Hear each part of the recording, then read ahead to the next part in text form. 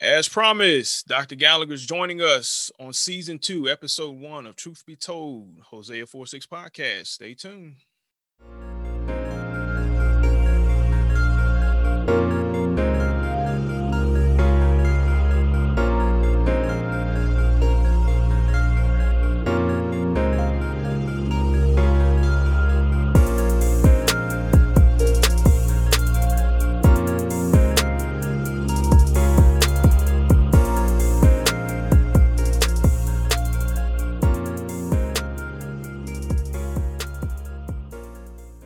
What's going on, everybody? This is your boy, Trevor Delaney, coming back to you for season 2, episode 1. I know we concluded on whatever note. Jamal and I have a lot going on, so this is not a full-time job for us. But we just felt the need to go ahead and just start up season 2. So we do appreciate everybody that tuned in and listened to us. In season 1, we had a lot of good feedback. We appreciate y'all. We reached the pinnacle of right around 15,000. Now we're close to 2,000 downloads, and we're not even a year old. So that's something phenomenal for us. Let's see what else. House stuff. We saw a tremendous response from the subjects dealing with anything of the occult, demonology. Tremendous response from Father Eric Younger episode, who is the Anglican exorcist who joined us. So you guys had a lot of questions about that. We received a lot of inbox comments on that subject as well. So without further ado, I'm going to introduce our guest because I want to really pick his brain. Over that course of time while we were on break here at TBT Hosea, I read a book called Demonic Foes, My 25 Years as a Psychiatrist Investigating Possessions, Diabolic Attacks, and the Paranormal. And what's unique about this is, as you see behind the author's name, the initials is MD, medical doctor. So I've been advertising all week on our Instagram page and Facebook page about Dr. Gallagher, even abstracting a clip from YouTube. Most of y'all seen that. I think a lot of people may have been apprehensive about responding to that clip. I mean, it is kind of punchy in the gut. I'm gonna tell you, there was some chapters in there. I had to take a couple deep breaths on that one. But we're going to be talking about that and more with Dr. Gallagher. Dr. Gallagher, so let me say welcome to Truth Be Told, Hosea 4:6. Thank you, and thank you for inviting me. Yes, sir. Most definitely. If you want, you can go ahead and tell the people. I always allow my guests to tell the people a little bit about themselves. I know some people might read the bio, but whatever you want the audience to know, you can take 90 seconds here just to disclose any information you want people to know about yourself. I am a Christian, of course, and I am a professor of psychiatry. I do a lot of teaching. I teach at Columbia University and New York Medical College, as well as at a seminary in New York. Mm-hmm. And I'm also a practicing psychiatrist. And I am now the longest standing American member of a group called the International Association of Exorcists. Right. Served as their scientific advisor for a while.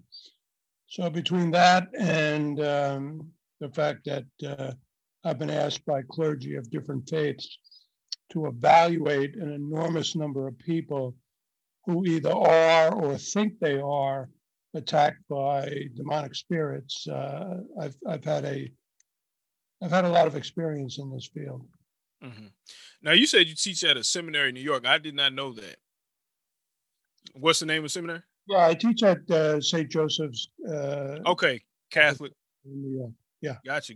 Okay, nice. So on top of that, you psychiatrist and he's teaching in seminary for all my seminarians, in the ivory tower, what we call ivory tower dwellers. You sneak away in your ivory tower. So you just said that you had a lot of experience in this field. How does somebody with a background in psychiatry, psychology, dealing with the brain, how do you get involved in this type of field where it's almost the taboo? It's You know, like for me, I've only seen one demon cast out a person in my time. I'm 33. That happened when I was 4 years old. So it's, it's like, how does somebody get involved with your credentials? I know the book, how it starts off. Can you tell for the audience how do you get involved in this? Or how did you come involved in diagnosing possessions, oppressions, and vexations, or anything dealing with preternatural experiences? Well, I always tell people, Trevor, everything I got involved in this field, I've been asked to do. In other words, I didn't really go out of my way to get involved. Maybe I see it, having been asked, as more providential that way. Mm-hmm. Ultimately, I think I was called by the Lord to help out in this area. So originally, after finishing my residency, I trained at a good program, Yale University. Mm-hmm. And I took a job as what they call an attending psychiatrist at a program in New York. And a priest who happened to know I was a practicing Catholic came into my office one day and asked me if I would be willing to help him evaluate people who whom he thought were probably demonically attacked. And I was a little skeptical, and I told him so. And he said to me, "Well, if you're skeptical, Dr. Gallagher, you're the perfect person for the job." And then, later, I was asked to do a few other things. I was asked to join the International Association of Exorcists. Still later, I was asked to do some writing in this area by different magazines and be interviewed on CNN and stuff like that. And then more recently, thank you for mentioning my book. It's called Demonic Foes, very easily available on Amazon or wherever, published by HarperCollins. And what I liked about HarperCollins' involvement in publishing the book was they let me write the book I wanted to write. Mm-hmm. Mm-hmm. So I think you're familiar with it. You mentioned, and I do tell some harrowing stories, but it's also a very serious book. And as a psychiatrist, you're right in your comments that this is a controversial subject. Mm-hmm. I would say that most psychiatrists do not believe in this sort of stuff. But one has to realize, too, that it's a little understandable because they see a number of people who only think or imagine that they're attacked by demons, so they just assume everybody is in that category. Possessions themselves, which is kind of the most severe form of a demonic attack, I'm sure I've evaluated over 100 of those and heard about many more as a member of the organization, the International Association of Exorcists. Mm-hmm. Even though I say that, Mr. Delaney, these are rare conditions. Yeah. I've only seen so many because I've gotten calls from all over the country and sometimes all over the world to evaluate these patients. Now, other types of demonic attacks like infestations or what we usually call oppressions, which are more minor demonic attacks than possessions. I've seen more of those. Mm-hmm. Mm-hmm. Still, it's not like this is so common that most people are going to see this sort of thing.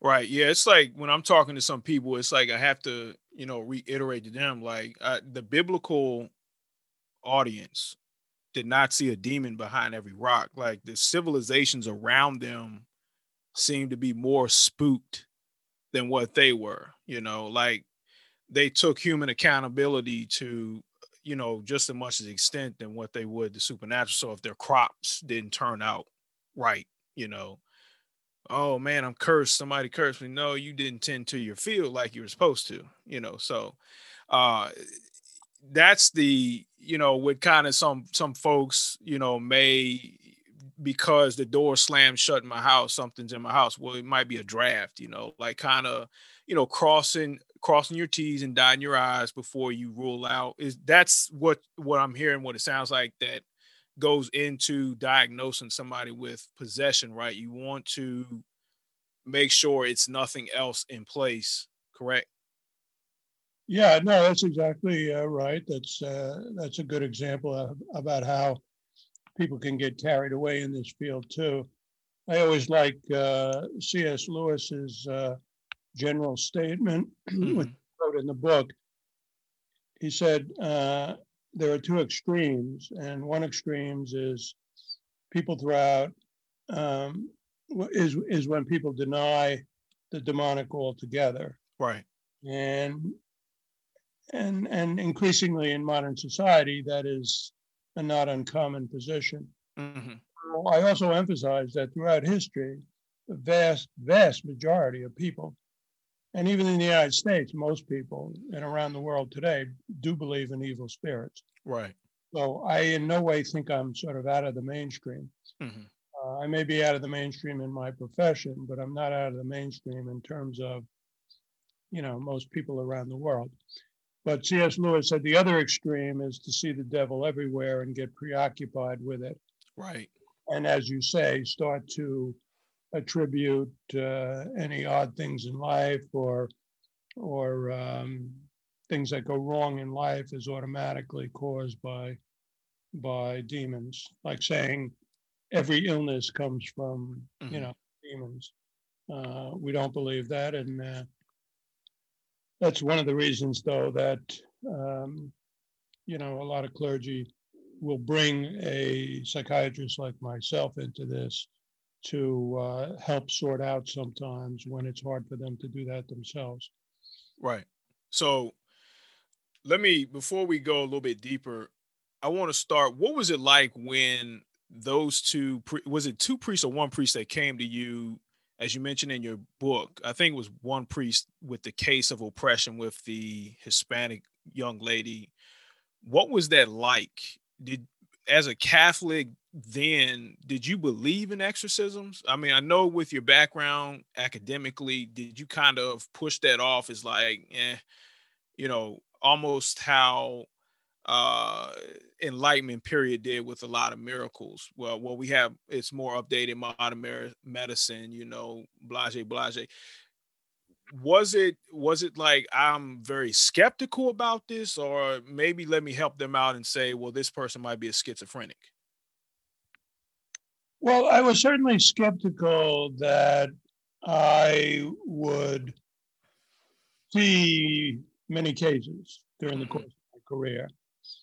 Uh, I was a believer, Hmm. so I did believe the stories in the Gospels, although I also understood that, you know, there were some experts or so-called experts who were explaining away some of those phenomena. So I would say that I certainly was open to the idea that people could be demonically attacked, Hmm. and certainly that occasionally God would work miracles. But I thought they were rare enough that I wasn't likely to see them, and that the vast majority of people who thought that they were demonically attacked were going to turn out to have some kind of medical or mental illness. And there is truth to that, because there are a lot of people, and there are more people who think they are attacked by the demons than really are. Yeah. But I went into it with some skepticism, and then I certainly, when the priest described this case of this woman who was getting literally beat up by spirits, she wasn't possessed, Hmm. but she was a very holy, charitable woman, Hmm. married woman who was very involved in the pro-life movement. And when he told me that uh, she would have bruises all over her body caused by evil spirits, Hmm. I definitely went into that kind of skeptical. But after I met her and heard the whole story and ruled out, including in combination with some other doctors, that she could have any kind of bruising disorder. Sometimes people have problem with clotting in their blood by platelets, but all her tests were um, negative. All her medical tests were negative. Her story was very credible. She and her husband would witness bruises just appear spontaneously, as if she was being pummeled by evil spirits. They them believed that these were evil spirits. And it turned out, I said to the priest, this one exorcist, who was a prominent guy in the field, and I said, well, Father, I think indeed you're right, that this is an oppression. And after that, of course, he began to show me a lot more cases, and eventually I came to see possessions as well. Right.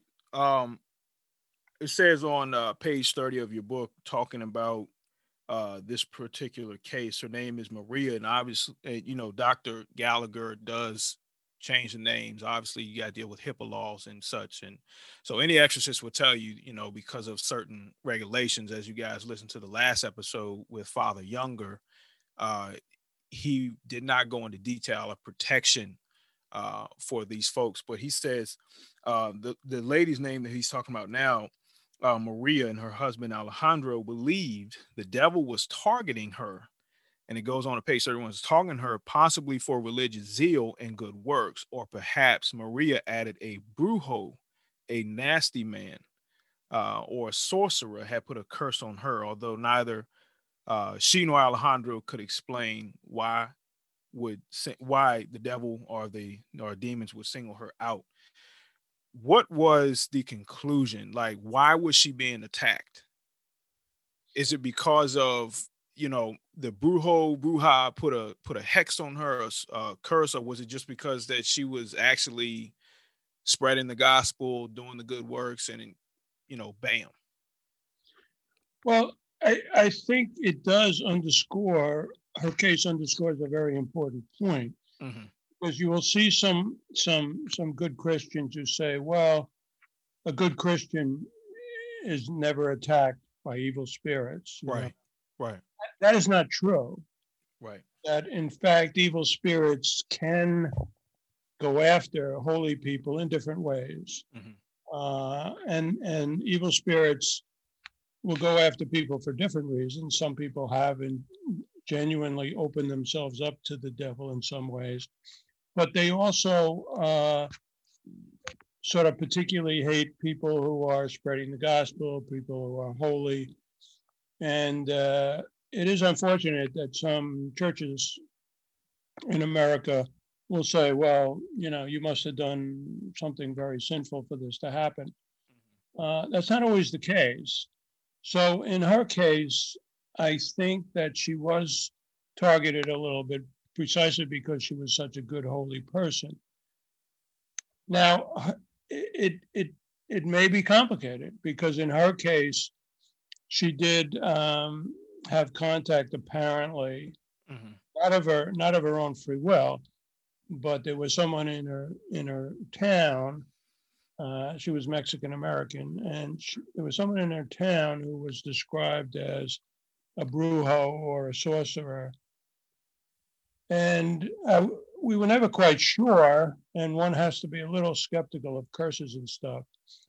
But most people throughout history, Trevor, and in most countries in the world today, are a little more believing that curses and hexes occasionally do happen.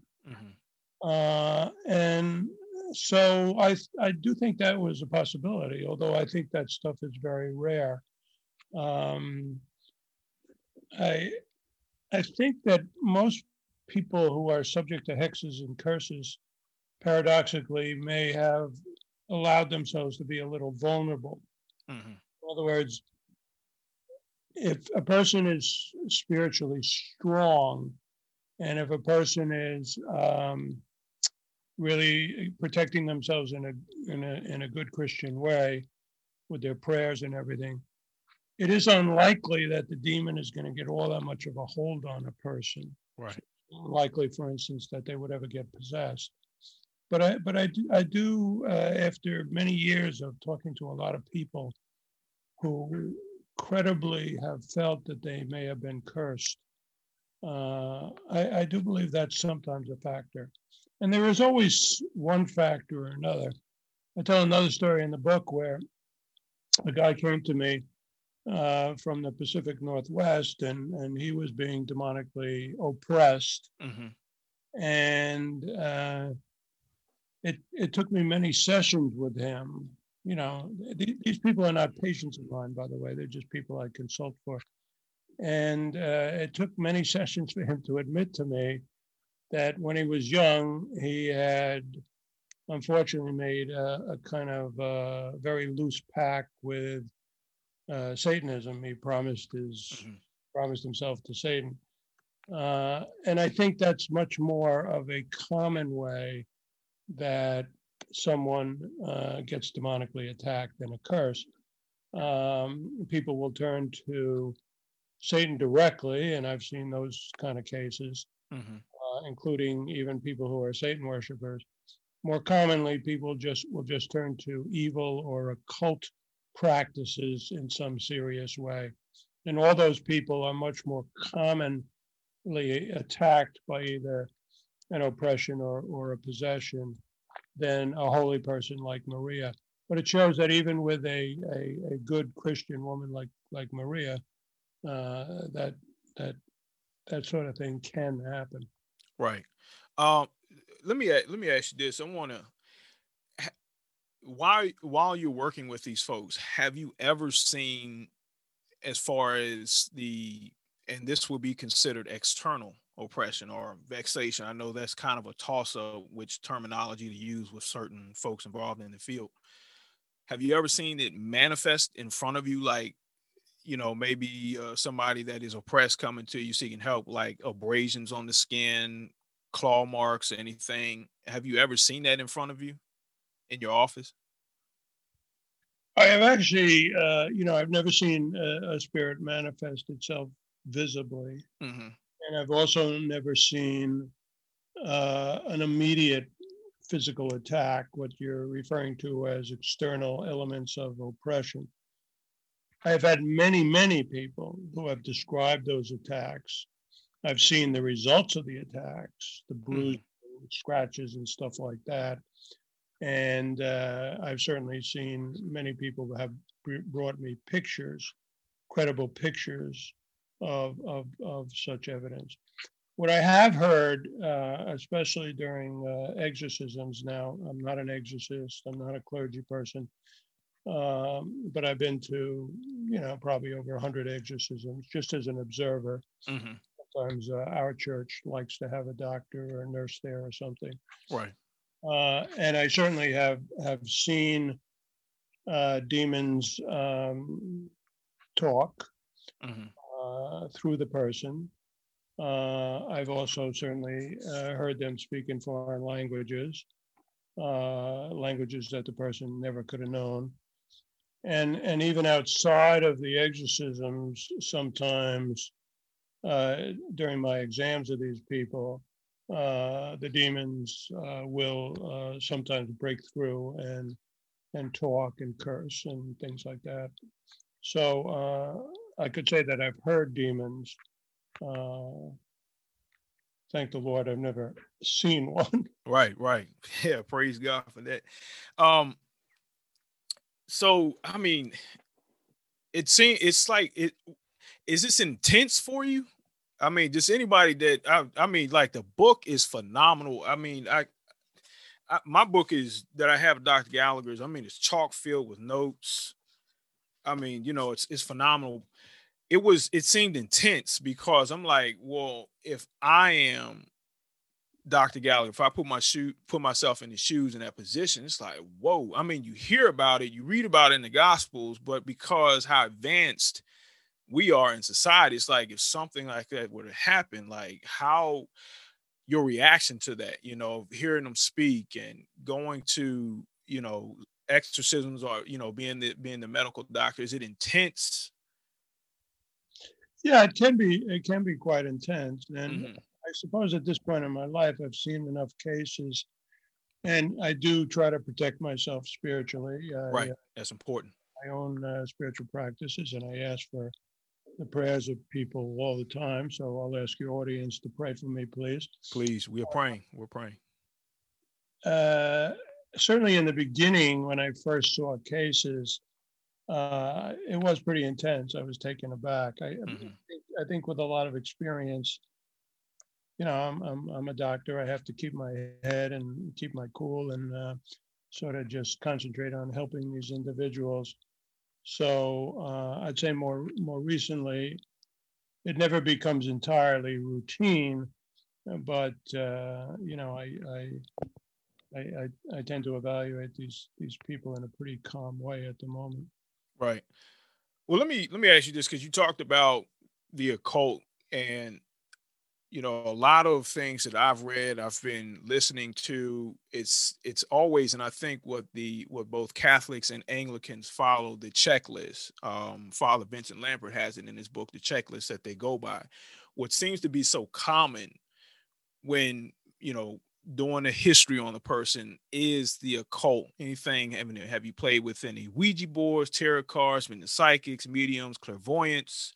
You involved in any type of Satan group? Is this the most common history element in your cases? Is something dealing with the occult, satanic group, playing with something that they should not be? How dangerous is that? How common, and then how dangerous? Hopefully it helps. I'm not saying that everybody who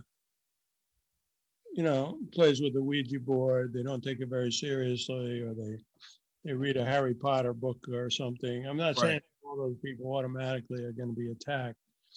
But if one has a serious involvement or a serious interest in occultism of different, Hmm. including, going to psychics, um, getting interested in witchcraft, um, especially in combination with doing anything about it, you know, Hmm.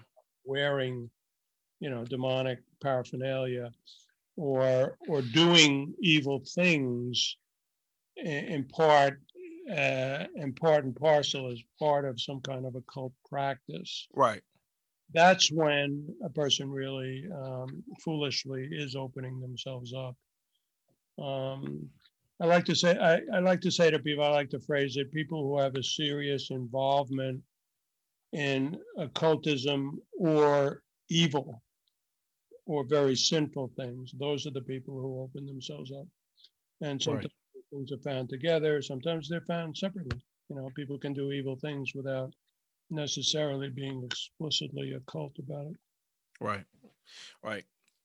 All right. So I wanted to speed along a little bit. Some of the more responsive parts of your, when we were advertising for this podcast, have come in from the case about Julia, the Satanic Queen, High Priestess.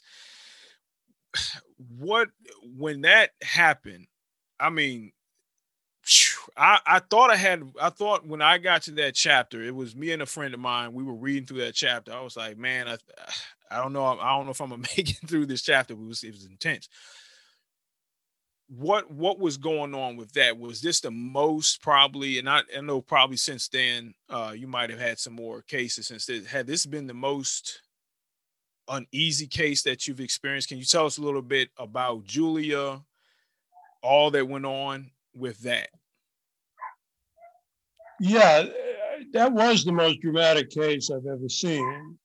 And very early on, that same priest had brought uh, Julia to my house, which Hmm. I thought was a bad idea.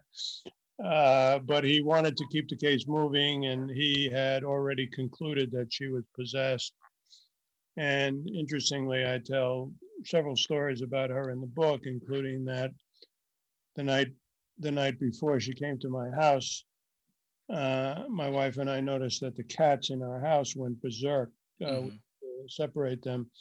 And then when I was introduced to the woman I called Julia the next morning by this exorcist, uh, she looks me in the face, and the first words out of her mouth is, "Hi, Dr. Gallagher. How did you like the cats last night?" So, well, she knew about it or had contributed to that. Mm-hmm. I was pretty taken aback as well as annoyed. Later, I was involved in a car ride with her, where the priest and I were in the back of the were driving in the front seat of the car, and she was sitting in the back.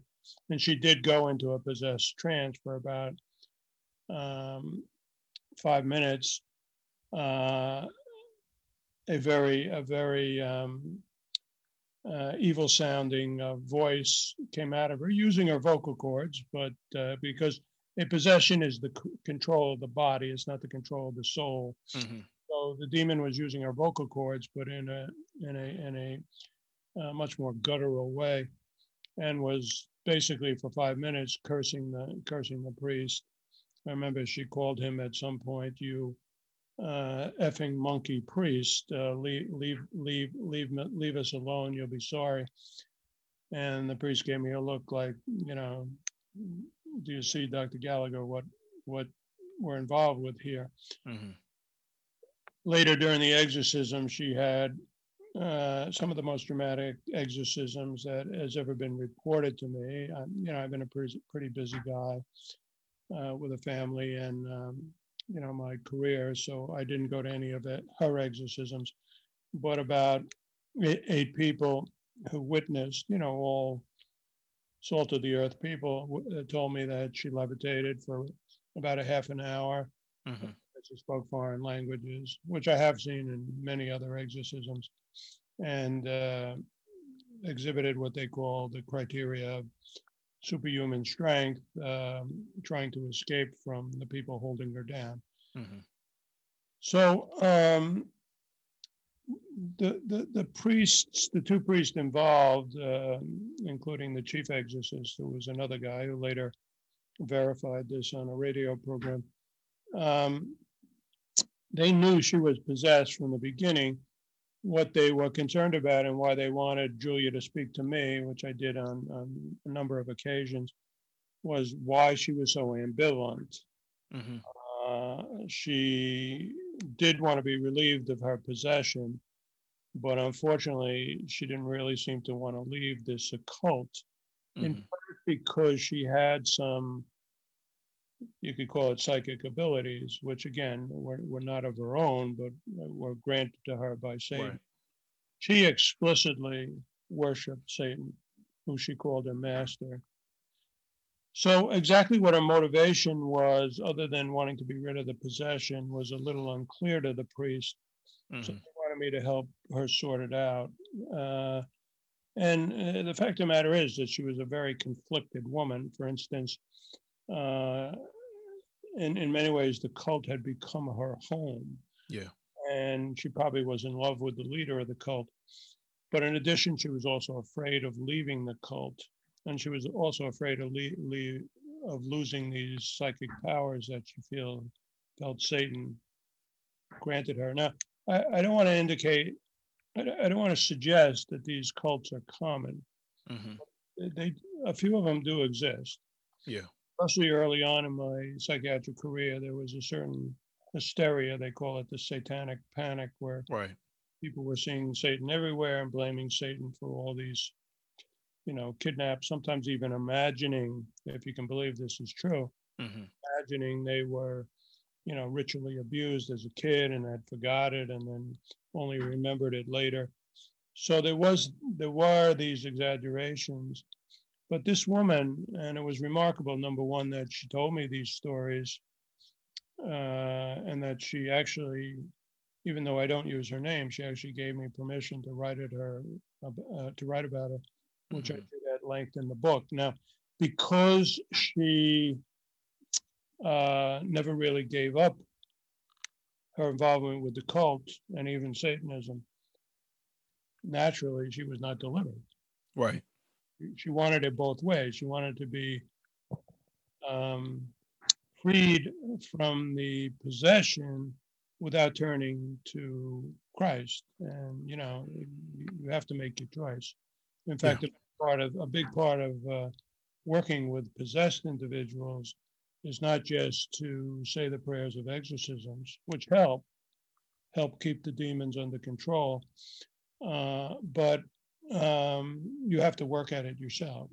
You have Yeah. to you have to become more spiritual and more attuned to the Lord, or else you're not going to be delivered. Right. Right. So it's, what they say, the most important part in these ministries, exorcism or deliverance, obviously Jesus Christ, with a person that is under attack, possessed, they have to want to be freed. You have to use your free will as people, just as your free will. If you went down that path of the occult, you chose that. You have to want to be freed first, but you also need to develop that relationship with Christ Jesus. If it's tending mass or if it's tending Bible study, Sunday morning worship services, getting involved in church, it's going to take an effort on your end, and so it's not like I want to be freed. And it's like, what sound like with Julia, I wanted my cake and eat it too, but it's like, no, it's not going to happen. So I would say too, like when I was reading that chapter, Dr. Gallagher, my heart, as you started to speak with her, my heart started to break for her, because it seemed like the cycle, it started with the abuse, obviously what happened, sexual molestation. I'll get it right one day. Um, Started there, and then she winds up finding this satanic group, and I don't know if you call him a high priest or whatever in the satanic cult that she was a part in, was using her. And Herself, the queen of the group in a hot, right. which is precisely why she had such a dramatic case. Yeah. And it just it's just like a cycle of nonstop abuse with her, desiring to be loved, to find that love of a man. And it just started, like, where it started off intense, my heart started to break for her. And it was just kind of like I felt a heaviness, just like a burden that you would, like Christ would feel the indignation when he'll come across some type of injustice in the gospels. So, and that's what I felt with Julia, with that. But could you talk a little bit about what goes on when you are talking with people? Like, obviously you're brought in for the medical examination, the psychology aspect of it. What is that like, if you're able to talk about, what goes into play, conversation, how do you start going down your checklist of ruling out, mental illness or possession, or ruling out possession, it may be some type of mental illness? Well, what I mostly do is a kind of standard medical workup. Hmm. And, since a lot of the cases that are tricky or hard to discern turn out to have psychiatric problems. Hmm. Not always, they might have something that seems like a medical problem, like a seizure disorder or something. So I do a pretty standard medical workup, and if we need to, I'll even do laboratory tests or X-rays or something if it's needed. It's not always needed, Hmm. but I will do a very standard history. I'll do a standard what we call a mental status exam, and I'll really be able to discern, and I can do this with a great deal of confidence usually. I'll be able to discern whether this is demonic or medical, or psychiatric. And then I give my opinion to the clergy person, who in fact makes the official diagnosis, which is a spiritual diagnosis. Right. Um, but I look for a number of things. I always tell people you have to look at the totality of the case. Hmm. So you're going to see something in their history that suggests why this may have happened to them, including the fact that they may be a holy person and attacked for that reason. But Yeah. more commonly, especially in the more severe cases, the person has done something in their history to, so to speak, open the door, as we say. So you look at the history, you look at the context, and then you look at the particular, presentation. Mm-hmm.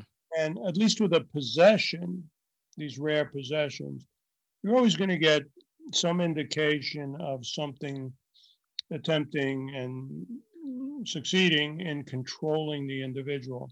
Often that person will occasionally go into a trance, which generally happens during the exorcism as well. Mm-hmm. Mm-hmm. And then you'll have the clear evidence for the emergence of a separate personality. And we always emphasize, certainly in the Catholic Church, that there has to be moral certitude, that Right. not just going to willy-nilly say, well, we spiritually intuit that this person is, oppressed or possessed. They have to meet certain definite criteria. Now, the criteria are varied. Mm-hmm. I like to talk about they have hidden knowledge of things. They may exhibit extremely abnormal movements or exhibit strength to Right. a superhuman degree. They may speak in foreign languages that they have never known. And there are other things too that can uh, exhibit that might seem to be in the realm of either the so bizarre and extraordinary that they don't seem normally uh, humanly possible or explainable by medical reasons, or outright what the modern term is, demonstrating something that's truly paranormal, like the things. Mm-hmm. And once you have evidence that this is a person who might have been possessed, given their history, this is a person who seems to be controlled at times by a spirit, and that spirit is clearly manifesting itself by these extraordinary signs, sometimes paranormal features, then you can be pretty clear that what's going on is not psychiatric or medical; it's demonic. But you have to fulfill those rigorous criteria. Sometimes it takes a while. Mm-hmm. Like any medical diagnosis, sometimes you don't get the whole story right away. But I know the exorcists that I work with, whether they're Catholic or Protestant, say they tend to be, fairly educated, um, cautious, sober people who do look for these strict criteria. Mm-hmm. Mm-hmm. Let me so as far as I know, there's only two books by medical doctors, psychiatrists that are out on the subject. One is by the late Dr. Scott M. Peck, or M. Scott, I think it's M. Scott Peck. By the way, he has a book called Glimpses of the Devil. He's since deceased. I read his after I did your book. What are your thoughts on hypnosis? Because he seems to take a different approach and try to counsel the demon or talk to the demon directly. What are your thoughts on hypnosis as far as dealing with this? Well, I actually was trained in hypnosis, Okay. and it can be a helpful procedure, especially to get someone to learn how to relax and that sort of thing. Hmm. But I never use it in my practice. Sigmund Freud, who had some interesting things to say, although Right.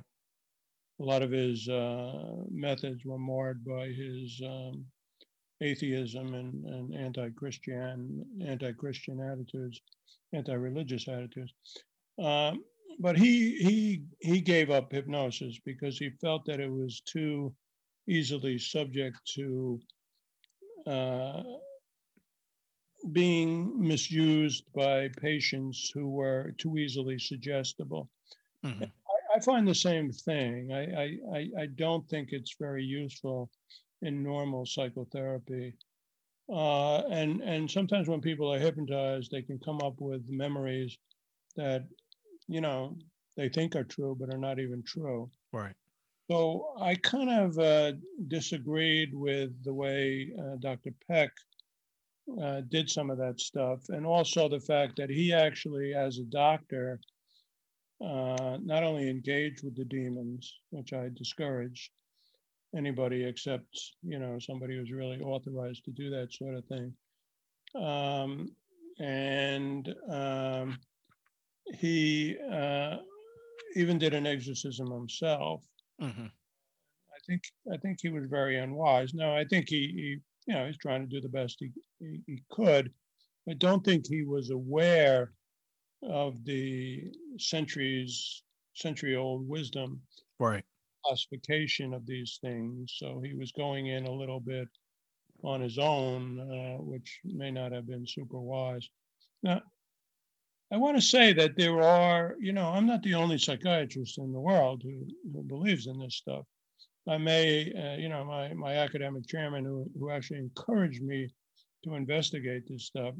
Wow. Said that I may, and he was a Catholic, and Mm-hmm. he had seen an exorcism when he was younger. He's retired now, but he said that the book I wrote may be unique in history because it is unusual for certainly an academic psychiatrist to investigate and write about these things. And in addition, he rightly points out that I may have seen more of these cases than any other doctor in the world. However, I want to emphasize that, I'm not the only person who does this evaluation. And there are other doctors who have written about their experiences in different Mm-hmm. As I said, psychiatrists tend to be a little more skeptical even than the average American about this stuff. Mm-hmm. In fact, I don't think my beliefs, when you look at Christianity, Islam, even in the Eastern religions, tend to believe in which don't understand the fullness of Christ, obviously, but they do attempt to expel evil spirits, and they believe in evil spirits. So throughout history as well, Trevor, most people, as I mentioned, have believed in this stuff and have tried to do what they can given the beliefs of their own religion. Mm-hmm. So I don't think in any way out of the mainstream, but even other psychiatrists, let alone a lot of clergy now, have written books about this stuff. Right. So would you say the idea in psychiatry of accepting something preternatural is coming around? Well, psychiatry as a whole has moved a little bit beyond the anti-religious prejudices Mm-hmm. of the early psychoanalytical movement. I am a psychoanalyst, but I certainly don't believe that Freud's ideas attacking religion are sensible ones. I actually think he was a brilliant but prejudiced man who was basically a materialist. Mm-hmm.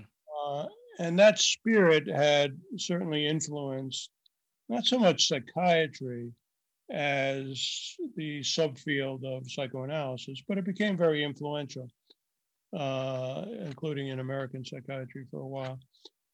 As American psychiatry has become, I would say a little more sophisticated about some of that stuff, it is more open to different ideas of spirituality. Mm-hmm.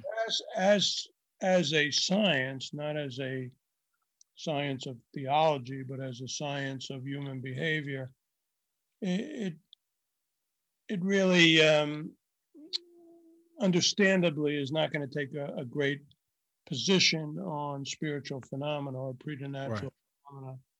So I'm not so sure it should get over involved in that. Mm-hmm. But on the other hand, even the official societies of psychiatry, like the American Psychiatric Association, are much more open to the value of a healthy, and I stress a healthy spirituality in a person's life. So it's like the once great divide of science and theology, where they were, theology was once viewed as the queen of science, is starting to, what it seems like, come back around to each other. Well, at least I think people, intelligent people and people who, have some appreciation for the realm of the spirit and the Hmm. importance of healthy religion in a person's life. I do think people in our field as well are more open to that. That's not to say that all that many of them are going to be, open to the idea of diagnosing demonic attacks, Right. because that stuff is rare enough, and because they see so many people who just imagine, they're hearing voices of the demons and stuff like that. When Hmm. well, it's schizophrenia or bipolar disorder or something, it's perhaps understandable that they have lingering skepticism in that area. Okay. Let me ask you this. I know we gotta wrap up time here. We got about 10. Let me give about 10 minutes. If you don't mind, Tim, if you got 10 more minutes. Do you only see Roman Catholics and Protestant clergymen who are involved in this come to you, or do you have other religious faiths that do seek your help? No, I have people of all religious faiths come to me. Uh, Okay. I usually like them to be referred by a clergy person because I know that, I'm a psychiatrist, I can help people. Uh, Right. So you would have like a Islamic imam that would call you and say, "Hey, Dr. Gallagher, I have, such and such." that has happened. That has happened. Okay. Because we received that question, how could they cast out a demon? Several people, how can they cast out spirits if they're not Christian? But, you know, there's sources. I mean, we even find, exorcism was already on the scene when Jesus showed up. So Right. they had some methods. So in your experience, are there clergy of different faiths? Maybe I didn't clear that question up enough. I think there are good men of different faiths who have Okay. some success. I definitely think that, as a Christian, that even they, like the concept of grace in general, are, you might say, unconsciously uh, drawing on God's power, drawing on the power of Christ without really knowing it. Right.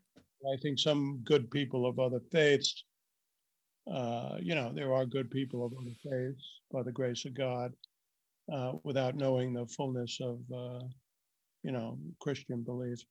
So I think there are some successes in other religions, although much more so in the Christian orbit. I think Christian exorcists, this is just my experience, are much more successful because they explicitly draw on our Lord. Okay. All right. Real quickly, can you mentioned one towards the beginning while we were talking about, there is an unhealthy obsession with this field. You wrote about a girl in your book who was attached to a sort of a charismatic group. And she was longing for that fatherly love, but she was kind of, you used the word histrionics. Hopefully I'm pronouncing that correct. What is the danger, of someone obsessing because you were able to, as soon as you all took her aside into, the chapel room, you and the priest started praying, she hit the floor, started to slither like a snake, do things, you were able to say, no, she's faking. you know what is the danger of somebody, you may have somebody look at it from an academic standpoint, such as yourself, or, if you're in seminary, you might be working on demonology, Satanology, angelology. So obviously this is a part, right? Um, but somebody that's watching horror films, I mean, you're watching The Exorcist, what are the dangers of really, becoming too obsessed with this? Well, I think in general, as Christians, we should concentrate on the fact, the positive elements of religion. In other words, we understand God loves us, Hmm. understand that He wants to save all people, um, and that He gives us, the means of salvation and sanctification during our life. Hmm. Um, People who get too preoccupied or fascinated by the darker side, which exists and which people need to take into account, can sometimes get carried away, either with a kind of unhealthy obsession with the topic or anxiety about the topic, Right. or in rare cases like the case of the young lady I wrote about in the book, their imagination goes a little bit wild and they, because of psychological reasons, need for attention, that sort of thing, Mm-hmm. they actually imagine that they're attacked when in fact, to a sensible doctor, let alone most clergy, can spot, the fact that there are fakes.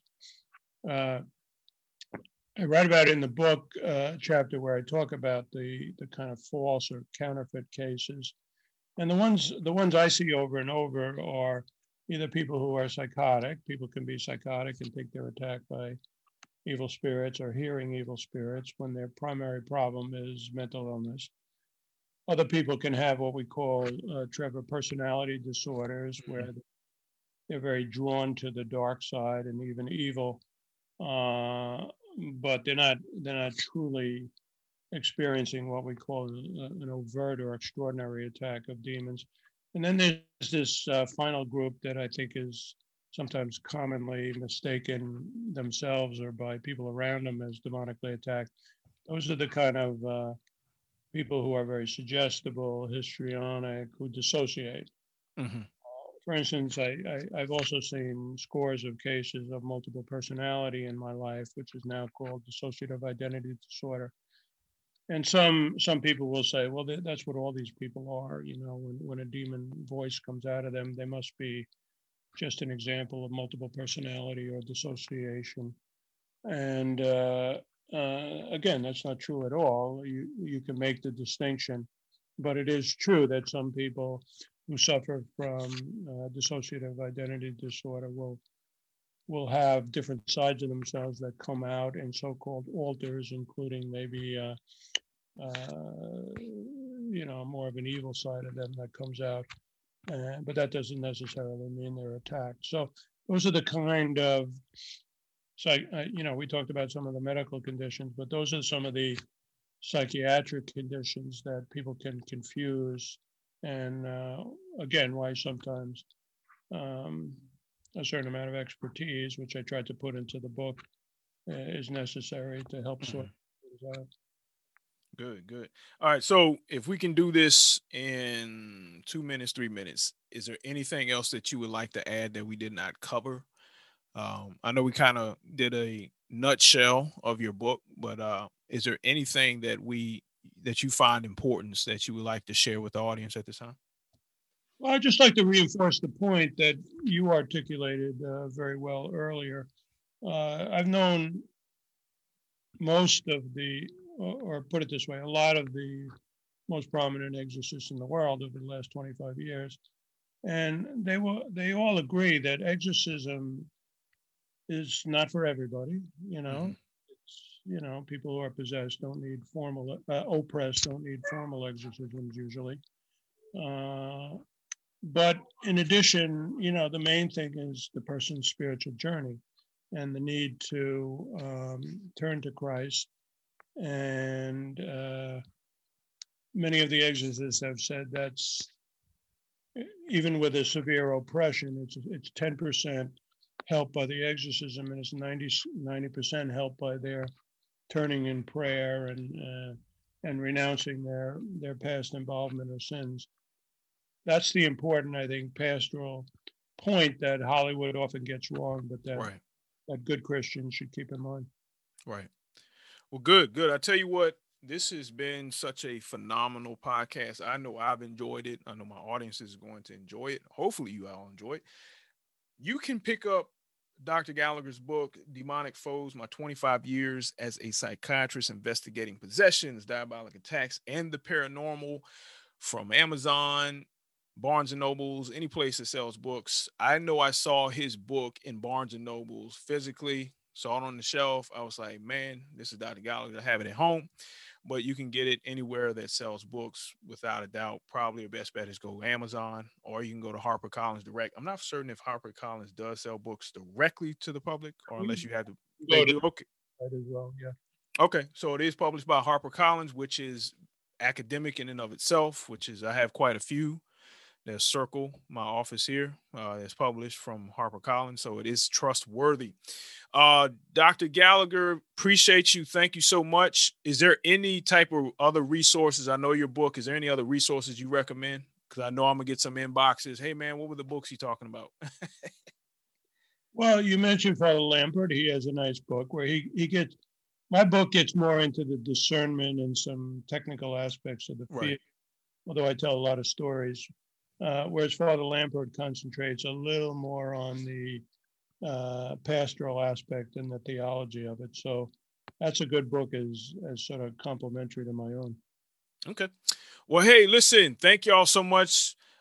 Stay tuned to our Instagram page, and I will post, if you're interested in more, post some pictures of Dr. Gallagher's book and others as well. Thank you so much. We appreciate y'all. God bless you. Peace.